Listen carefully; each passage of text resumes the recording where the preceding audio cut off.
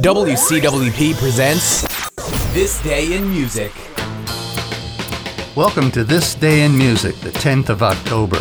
Are number one and first the same? Let's find out.